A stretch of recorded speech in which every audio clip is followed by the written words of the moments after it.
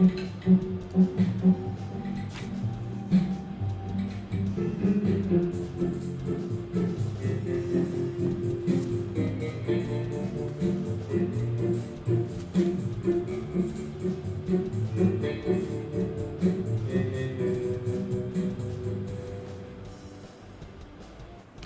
is episode 530 on the 6th of June 2022. Let's start this episode by reviewing the movie Top Gun Maverick Part 2. Well, if you look at the movie from a general standpoint of view, it's what to expect from a Tom Cruise kind of movie, though we won't go into details about the actor. It's one of those action-packed, adrenaline-fueled movie, just as you would expect. What does it mean? Well, not too many action scenes, but the way the story revolved around fighter pilots and their mission to eliminate a target, bringing in the aspects of war, though not exactly war, the mission, the relationship of the recruits with their trainer, and then, of course, the passing of generations. That is, the character of Pete Maverick was the common link, the bridge between the old and the new. The creators tried to keep the emotionality of the movie in check. Of course, the whole purpose of the movie was to make sure that those who had seen the first movie would be wrapped in nostalgia on seeing that the movie was finally produced after a gap of 3.5 decades. That was the most important part, keeping in with the newer characters who came in and also keeping in line with the older characters who were part of the previous movie, trying to bridge the gap. And the common individual between both was Maverick. And as the movie progressed, we learned that the character of Maverick did not change. He is not a connoisseur of observing the laws. He goes beyond what is permitted in the law book or in the book of whichever profession he was in this case, a Navy pilot. He did not see himself as a trainer, but rather as someone who would lead by example. And by the time the movie came to its conclusion, remember this, by the time the movie came to its conclusion, he manipulated his seniors to making him one of the leaders when they would go and destroy the target they were told to destroy. And then, interesting thing in this movie was how the old and new were gelled together. Though there were some instances where the older characters had some memories which were not good, were not memories which should have been forgotten, but that was the beauty of this movie. Could we call it a male centric movie? Well, those who want to can, but that wasn't the point. Nostalgia was an important theme of the movie. Another important theme which went by slightly unnoticed was, of course, the use of fighter jets, the use of whether the fighter jets, the characters actually used the plane to train, whether they were actually flying the plane, or whether it was used in a CGI environment. Well, I leave that to the viewers to decide whether it was real or partly real or fully CGI, but that wasn't the point. Of course, when a movie is coming after 36 years after its more popular part 1, the expectation, the questions are we expecting it to be on the level of the previous movie which had enticed the world? And of course, 36 years means a long time. Either the characters in that movie, a part of the story had passed away, they had moved on, they had retired, or when they returned back to home, as one would like to call it in this instance, they were now at least 25 to 30 years older to the current generation. So the generation gap came into play, but the writers did not focus on that or did not explicitly let it be known. So how do I look at this movie? Well, it's an action-packed movie with the passing of generation, which means there may not be a Top Gun Maverick Part 3 because it's not required.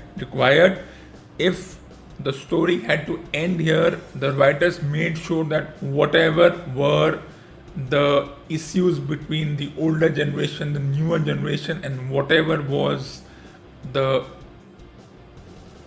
things that needed to be resolved were resolved in this very movie. Whether it was old dues which were to be fulfilled or whether there was some romance left between two characters, it was all done smartly by the writers without making it explicit, yet making sure that the readers understood, the viewers understood what was the main purpose of the movie. An interesting movie. If you're looking for an overwhelming nostalgia, you will not find it. If you're looking for romance, you will not find it explicitly.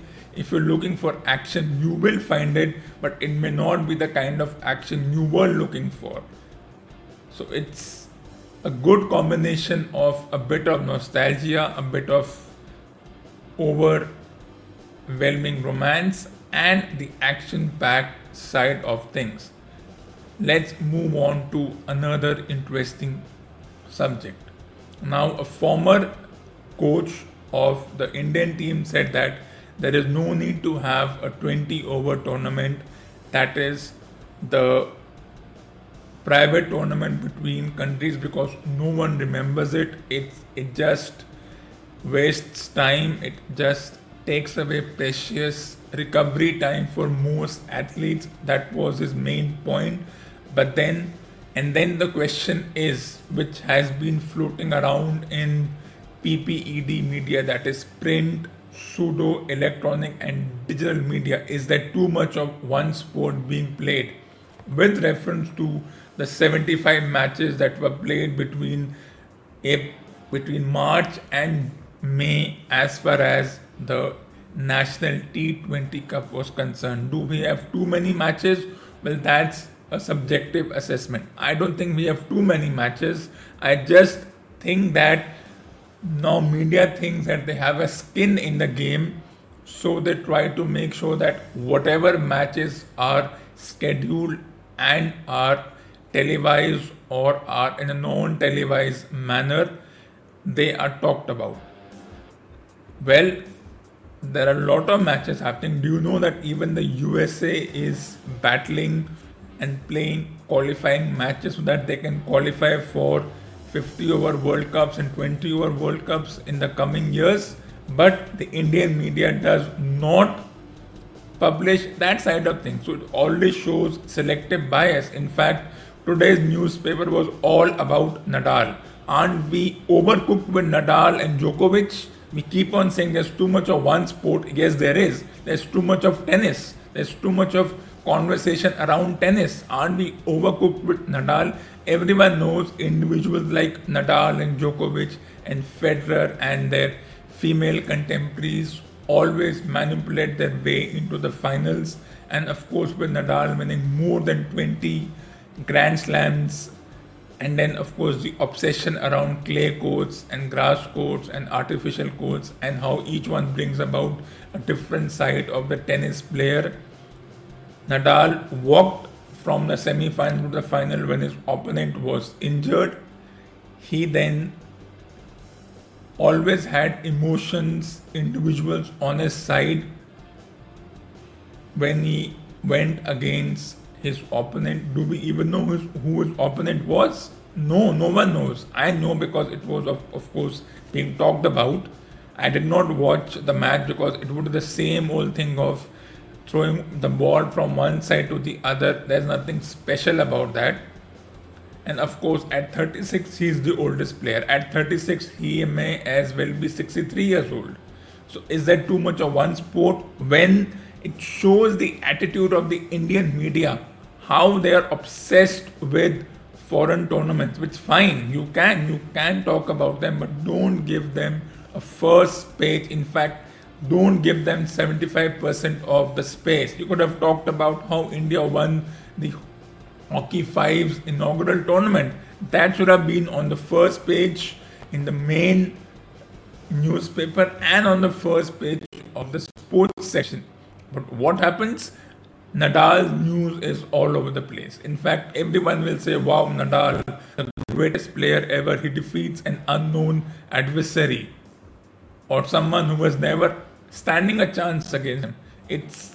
I'm a little annoyed as to how right now it's not over. The tennis schedule is not over. A few months later, and the Wimbledon starts. And once again, that will be a grass court side of things. Will all the individuals involved in this tournament take part there? They may, unless they feel they are injured or not feeling well or they need to take a break. That will be between the players and their physios and their team management. But you might see a few individuals who are young, energetic, who want to prove themselves, who want to get out of this shadow or this eclipse which is formed by Nadal, which I think has gone beyond a certain point. Can't we talk about individuals who will take the sport into the next 20 years? Everyone knows about Nadal. He's been manipulating and winning championship for the past 18 years, and yes, he's won over 20. Well, sometimes even the referee will give you decisions in your favor. You never know what will happen. It will, when you in of course, when Nadal made his debut 20 years ago, we did not take him seriously. 20 years later, we put him on the king's throne. But if he loses his next few championships, we may cut the legs of the throne and it will be the fall of the mighty. So you never know how we may propel Nadal and push him on the throne. But at the same time, as we have done with a certain individual from a certain sport, from a certain country who needed me named, the legs of the chair will be cut off and how the mighty will fall. But let's move on to something different. Even if there's a certain too much of a certain sport, it's still less than the obsession around tennis, which doesn't have one Indian singles player even making it to the qualifying stages. Forget the semi-finals. Can they even make it to the quarterfinals? Can they go beyond the league stage? All we have is a couple of doubles matches happening and we are proud of that. But I'm not proud of that. Why don't we have Indian players as a part of this tournament? And also, why don't we promote an Indian player even if he is not likely to win? Even if we know that Nadal will somehow manipulate his way into winning championships, because that's what you do. When you reach a stage, you can manipulate everyone, the organizers, the referee. All you have to do is do something which is unsavory, and yet you will get decisions in your favor, because when you have spent 17 years in the squared circle, you are immortal, and that's what they have been trying to prove as far as Nadal is concerned. But let's move on. So the India South Africa 20 over tournament begins this Thursday, in fact, and the players were selected. A few players were rested or would directly take a flight to London and play that test match and other tournaments. So the players who were selected, who will compete against South Africa, and the question is, will this young team be able to come up against a strong South African side whose players spent the past 60 days in India playing 15 matches and making sure that they had the cerebrality to make sure that they are in the game. how will the likes of Miller and Rabada, after wearing the jerseys of Gujarat and Punjab respectively, change their tack and now become players for South Africa? Will they have the same amount of responsibility? Will they be able to do what they did for their domestic teams? I don't know. Do you know? Even you don't know. But what could be the team for this Thursday's match? Well, I have selected a team. It's not on any fantasy application. It's my own real team. It's possible that this may not be the team that will eventually be chosen by the team management and the captain. But I have the right to select a team, at least the 11 players from the 15 available. Those who missed out, I'll put them in the next match. So this is my team. Rahul is the captain, so he has to play unless he's injured or something. And then comes the question, who should open with him? Well, there's Ishan Kishan, there's Rituraj Gaikwad, and there are a couple of other individuals who can open, but I'll bite the dust and I'll say I'll open with Venkatesh Iyer, because for me he comes in as the all-rounder. With number 3 vacant, I'll put Shreyas Iyer over there, and then I'll do another punt by putting Hardik Pandya at number 4. The role everyone says he performed with elan for his domestic team. Of course, there'll be controversies with Pandey at 4 because there are so many other individuals who can do the job, who are more pedigreed and talented. Well, maybe, but it's my team. I can put any 11 together out of the given 15, and this is my team, and I don't have to justify it. As far as the wicket keeper is concerned, I'll go with Rishabh Pant for this match, and then I'll have Dinesh Karthik because of the experience part, and then the all-rounders in Akshar Patel and Bhuvneshwar Kumar, along with Ravi Bishnoi as a spinner in place of Kuldeep or Chahal. And of course, another controversial moment, but this is not the team chosen by the team management. This is my team. This is my fantasy real team. It's not on any application. This doesn't affect the planning of the Indian team. Just for fun, I have selected a group of 11 players, and I think it's a combination of new and veterans. Veterans in, let's say, Rahul and Bhuvneshwar Kumar. I would still count. I wouldn't go as far as to say that Hardik Pandya comes in the veterans category. Right now, he's somewhere between veterans and new. So he's in that middle phase. So let's not go there. Rahul, probably veteran, but still a lot of time for him to develop his skills. And then Venkatesh Iyer has played enough matches, but veteran is too long a phrase. Rishabh Pant, let's talk about this individual. He was criticized for his captaincy in the match against Bombay, which Delhi lost, which they had to win to qualify for the semi-finals. Of course, the catch drop, the review not being taken, he was heavily criticized. And then ironically, a player who is now retired and now claims to be in the pseudo-expert category said that don't expect Rishabh Pant to be the anchor role, which means don't expect him to come at 18 for 3 and guide the team to 300 for 3 or somewhere like that. So this individual, whose name shall not be taken, I'll let you guess who this individual is. Say that Rishabh Pant is not the responsible kind of player. He's not going to play tuk-tuk. He's going to play slam-bang. He's not going to be that individual who guides the other players who did it before. In short, he is not going to do what Dhoni did in his latter part of his career. We didn't know Dhoni would do that.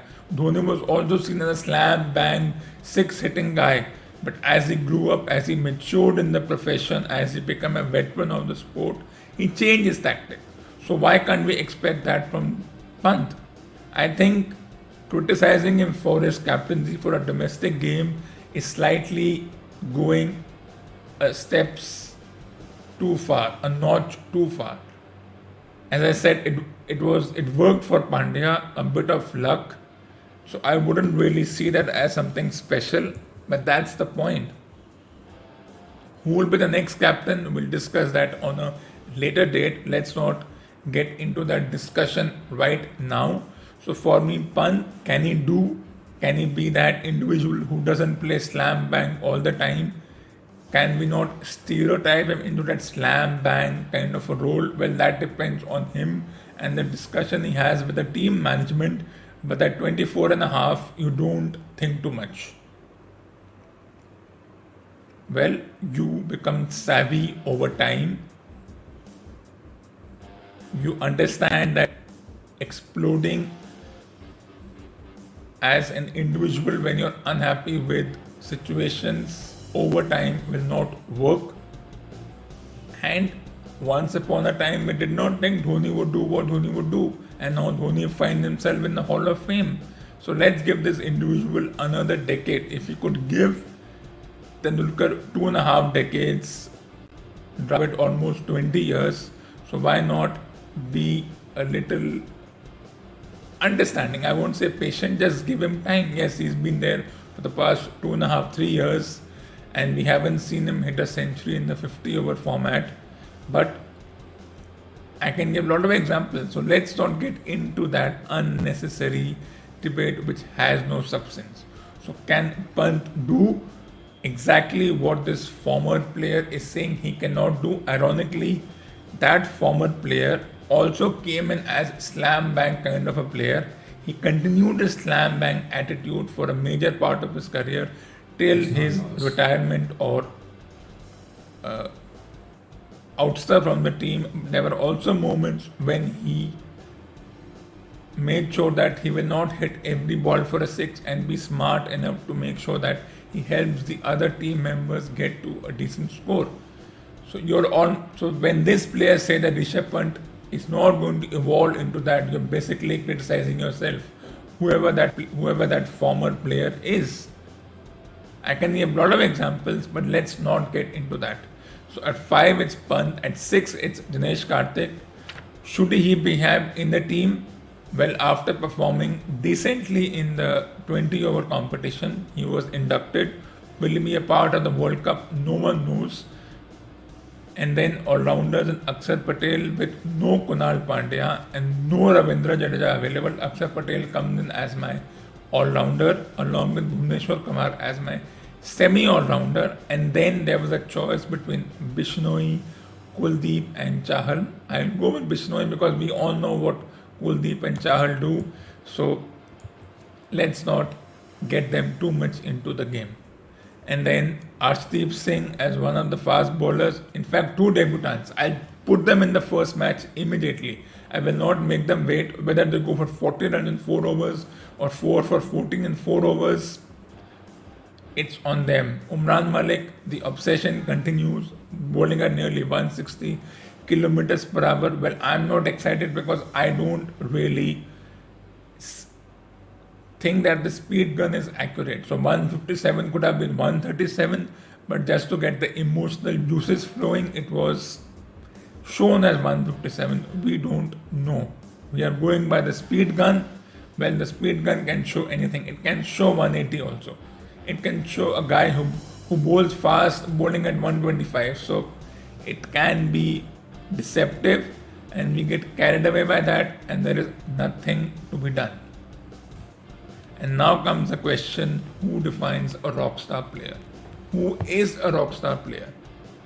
Well, in professional wrestling, despite having a good crop of talented wrestlers, we still want to go back into time, which is not possible, and be obsessed with the older players who spent over 10 to 15 years in the profession, in which Triple H is a recently retiree, so is Goldberg and Undertaker, with Lesnar and John Cena taking breaks and involving themselves in other business. So I read an article or just a portion of the article that Gujarat won not on the back of having a marquee player. What defines a marquee player? Who is the big gun? I don't know who is a big gun in these situations. There are no rockstar players. There are no players without pedigrees. Everyone is the same. If you are a part of a sports team or any team, there are no big people and there are no not so big people. There are no established names and there are no emerging names.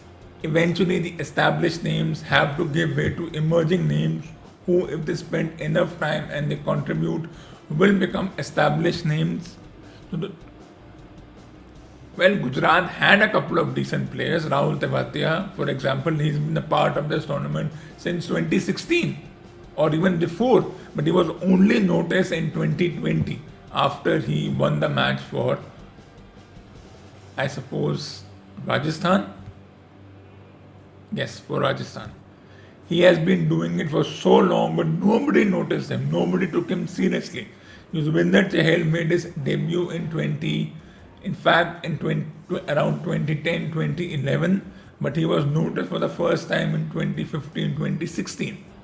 So the first 5 years for Chahal, for a Tewatia, for even a Rahul Tripathi were in the shadows of not being taken seriously. So they were already there. Tewatia had already established himself. Just because right now he's able to contribute with the bat and other things, he is now a rockstar player or could be a rockstar player. There are so many players who made their debut so long ago, but they were not noticed because why? They were 19-year-old kids. Shreyas Iyer made his debut in 2014. Mayank Agarwal made his debut in 2011.